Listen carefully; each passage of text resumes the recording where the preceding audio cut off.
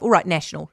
Now, National's performance on the Rob Campbell issue in the last 24 hours is an example of why National is level pegging with Labour in the polls at the moment and why there are questions about the leadership and the ongoing leadership of Chris Luxon. Because at the moment, it feels like National is scared of having an opinion.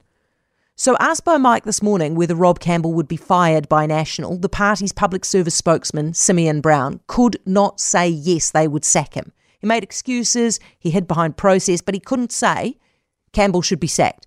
Now, of course, Rob Campbell should be sacked. If he won't apologise, the facts say he should be sacked, and National should be the ones who want this the most. Campbell came very close to accusing National of racism over their Three Waters policy. He even name-checked their leader directly, and he clearly broke the rules around his job. But still, National seemed too afraid to say they want him gone. Contrast that to David Seymour from ACT. Straight out of the blocks, wants Campbell fired, had a good argument for why Campbell should be fired, which is that, allowing him to stay would tell all the other public servants that this kind of political bias is just fine. And then he also did his own research.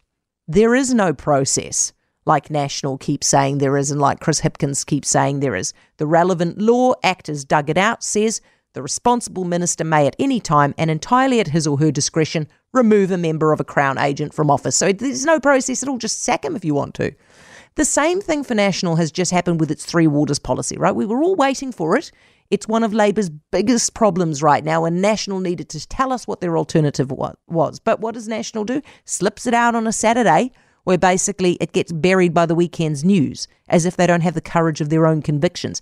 That is why ACT is polling around 24 times higher than it was in 2017, and that is why National is at last count 10% lower than it was in 2017. If Chris Luxon's National really wants voters to back them, if it wants to convince us to back them, they need to back themselves and grow a spine.